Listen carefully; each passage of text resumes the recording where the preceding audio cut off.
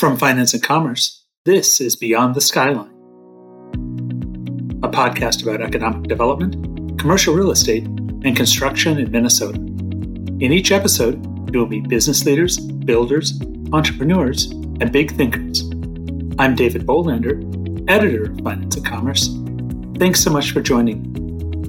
Beyond the Skyline is sponsored by Ironmark Building Company. Whether it's a new luxury apartment building in the North Loop or expanding the community in the suburbs, Ironmark builds quality projects for discerning clients. Ironmark's foundation is built on a culture of collaboration with clients and projects that stand the test of time. Talk to Ironmark's award-winning team about your next construction project today. Go to ironmarkbuildingco.com. In this episode, Bill Catter, a partner at Interstate Development, talks to F&C reporter Brian Johnson.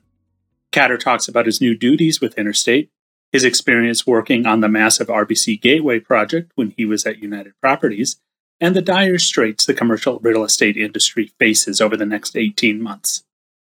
Hey, I'm pleased to be joined by Bill Catter, a partner with Interstate Development here in the Twin Cities and commercial real estate veteran, long time, 18 plus years, I believe, with United Properties. Is that right, Bill? Yep. And also a Power 30 honoree with Finance and Commerce. So Bill is very familiar to people in the industry and readers of Finance and Commerce. And so thank you for joining me today, Bill. And how are you doing on this Friday morning? I'm doing well. Thank you very much. Great. Well, I was wondering if you could talk a little bit just to get things rolling. First of all, you made the transition from United Properties to Interstate. When did that happen exactly? Yeah, at the end of last year, I made that transition, Brian. And, it's this kind of reflects a general topic we can talk about here. But, you've seen what's happening, I think, in general in the economy and with interest rates and banks. And, the fact of the matter is development is very difficult right now. It's going to be very challenging to make money in development over the next couple of years. And, I would say it was an appropriate time for me to transition. I'm 56. I had run a very large development company for a very long time. And it was an appropriate time for me to transition into, I would say, becoming an owner of the real estate and not necessarily just an employee. So it was an exciting opportunity for me. Also knowing that, the work I was doing as a developer running a really big development company was probably not going to be the same. The outlook was just not going to be the same in the business for development. And so my work at Interstate, we have 9 buildings under contract here right now. We're busy buying real estate. And the reason we're doing that is because prices are down, right? So Interstate is a pretty large company, actually. And I'm not an investor in every single building of theirs by any stretch, but they have over 50 buildings and growing. And we're all about buying buildings, below replacement value, good buildings. We're good at finding tenants. Sometimes the buildings we buy have tenants, and of course we like the fact that existing buildings have immediate cash flow, and there's some tax benefits in terms of depreciation for buying existing buildings. And so it's just a good time, and by my estimation, to get into buying buildings and creating value and through cash flow and leasing activities on existing buildings, as opposed to trying to create value through ground up development. The other thing about that development cycle is, you know this, but it takes years to turn that into profit, right? You've got to build, you've got to lease it, and that's a 3 to 4 year cycle to get that all done. Once you do develop, and I was wanting to get myself set up here for eventually, working a little less hard, Brian. And so the best way to do that was, to get into the business of investing in cash flowing assets as an owner, right? Work smarter, not harder, right? Mm-hmm. Or maybe there's this thing called passive income that's really important in our business long term. So tell us a little bit about the product types that you're investing in at Interstate. Are you looking at multifamily residential? What particular product types are you pursuing? Yeah. So we, of the 9 buildings we have under contract, 7 of them are a collection. It's a one seller portfolio of some very high end retail properties in Edina. I'm under a confidentiality agreement, but I'll just say they're in Edina in that 50th and France district. And some industrial buildings are part of that package in Minnetonka and Plymouth. And then we also have a building under contract up in Roseville that we're trying to convert to life sciences.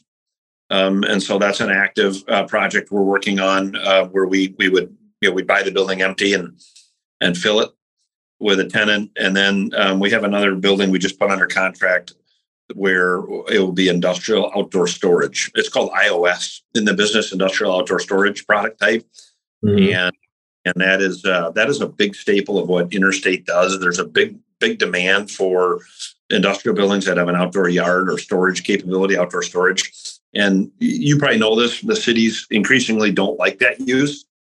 The tier 1 cities, they're trying to upzone their land all the time, and it's made that kind of scarce, those opportunities more scarce, and it drives up the rent. So we like that product type because of the rent growth and kind of long-term stability of it in a more scarce market.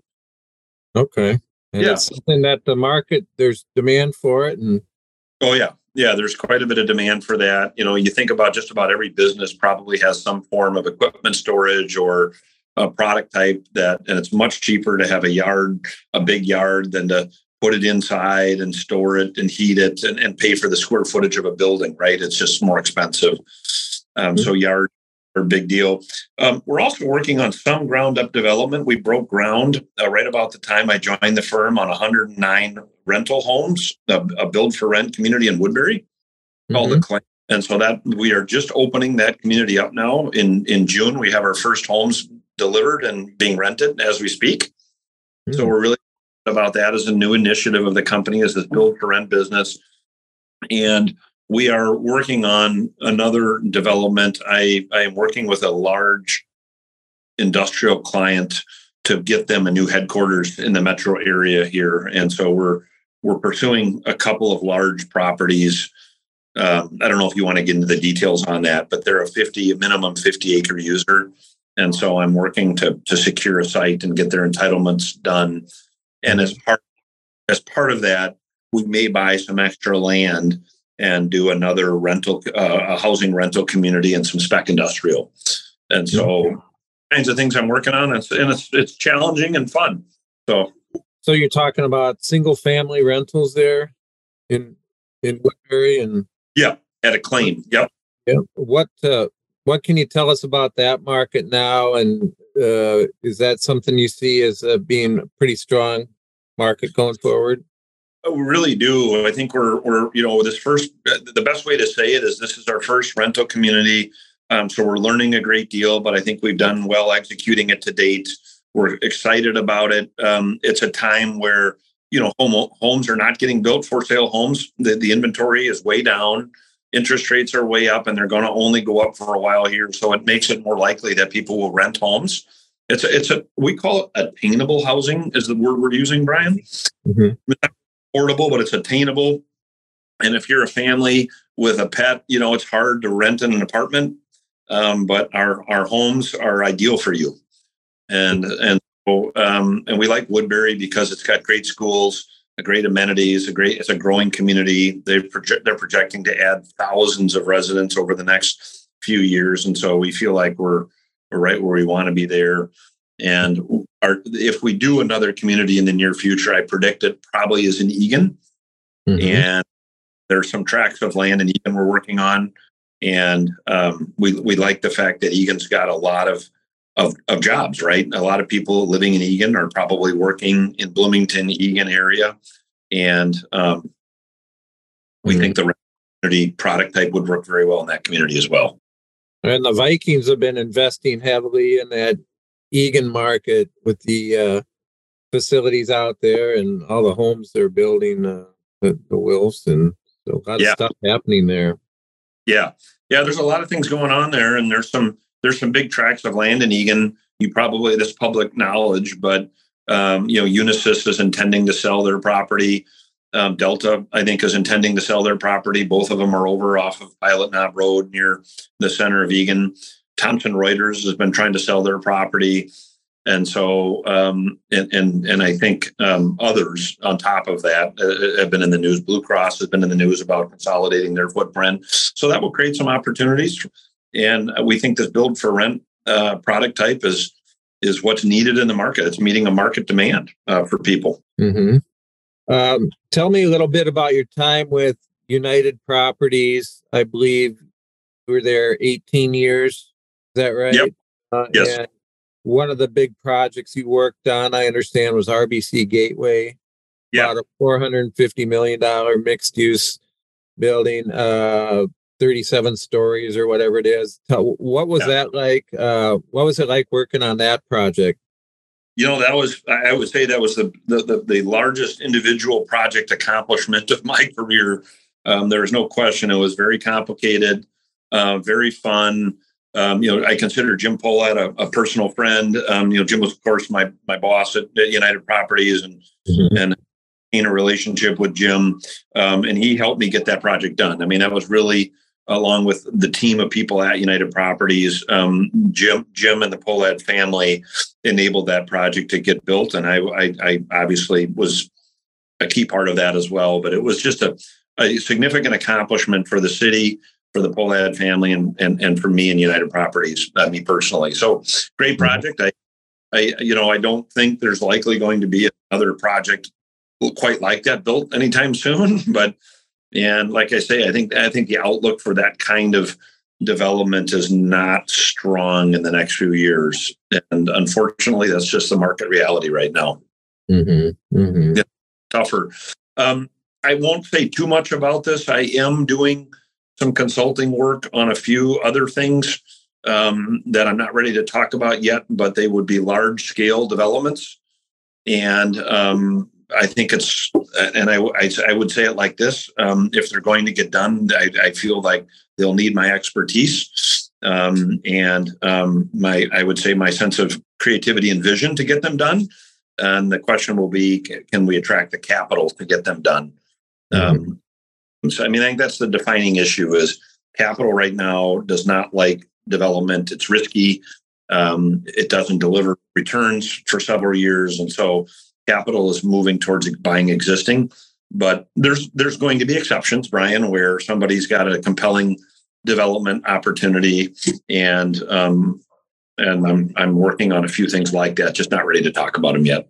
Okay, well, we'll stay tuned. Hopefully, learn more about that in the future. And good luck. Next time we talk, I hopefully have an exciting update on that one. Sounds good. What else can you tell us about your time at United Properties and some of the projects you worked on there? We talked about RBC Gateway. Tell us a little bit more about that time. Yeah, I think the accomplishments at UP were growing them meaningfully into the Denver market. That started with my involvement in Denver back in 2011. And we really grew our Denver office there to be, one of the top developers in Denver. And then I was responsible for getting the company into Austin, Texas during the pandemic. That was a challenging time in our business, but it was a good time to try to enter a new market. And so I do feel like I've left the company, at a time where they're poised to continue to grow in those markets. So, I would say getting the company on firm footing to more of a national presence, Minneapolis, Denver, Austin, was, and recruiting great talent behind me. And I know they've got some people they've backfilled with for my role. They've broken it up a little bit. We don't need to get into that detail, but I've left. I think one of my legacies was recruiting some great talent into that organization. And I have no doubt they'll continue to do amazing things, despite the fact that in the near term here, again, the development just is not working very well for the near future. Yeah, I want to touch on that because when we did your Power 30 profile back in December, I believe it was, you were asked about your outlook for the coming year. And you said that you expected it to be a soft market. Yeah. 6 months later, as we head into the second half of 2023. Has that outlook changed, or what else has happened since then that has informed your opinion about the market for commercial real estate? Yeah, I think it's at least as worse as I predicted in December. I think it's really tough sledding, right? Interest rates are still rising, are increasingly. I think they're. I don't know any specifics. I would tell you my general sense is banks are starting to see more issues in their existing commercial lending portfolios. And so that will make them less inclined to make new loans, right? It's just a chain of events. And so I think our real estate industry, particularly development pipelines, are going to have a reckoning here over the next year and a half where, maybe they're not worth what they thought they were going to be worth when people started them. Which mean, and the lenders probably, so if the values are coming down, that means loans need to be resized. And it can be a painful period of time in the business, Brian. And so I think there will be some stress in the development, in the developer world and in the lending world. And I think companies that are not too deep into the development game are poised to probably take advantage and do things if they've got cash set aside and or to buy existing buildings, right? So that's the focus here, is to do some very targeted development at Interstate, where we have customers behind us, and also to buy existing buildings where we can get that cash flow going day one. I always like to talk to people about how they got into the line of work that they're in, whether they're teacher, lawyer, astronaut, whatever. What got you into commercial real estate? Yeah, that's a great question. I graduated from college in 1989, University of Minnesota, and my father was in real estate, and my grandpa before him was in real estate. And I would say my grandpa is probably responsible for getting me interested in real estate. I managed some duplexes in Minneapolis that he owned. I did the property management, the leasing, and the maintenance. And I liked that there was a variety of things to do in real estate. And so when I graduated from college, my dad helped me with some contacts in the business, and I ended up working for Welsh, which is now Colliers, as a property. And then, and that was a very tough time in the early 90s. But what happened was I ended up having a great client that's now called Thrivent. It was Lutheran Brotherhood.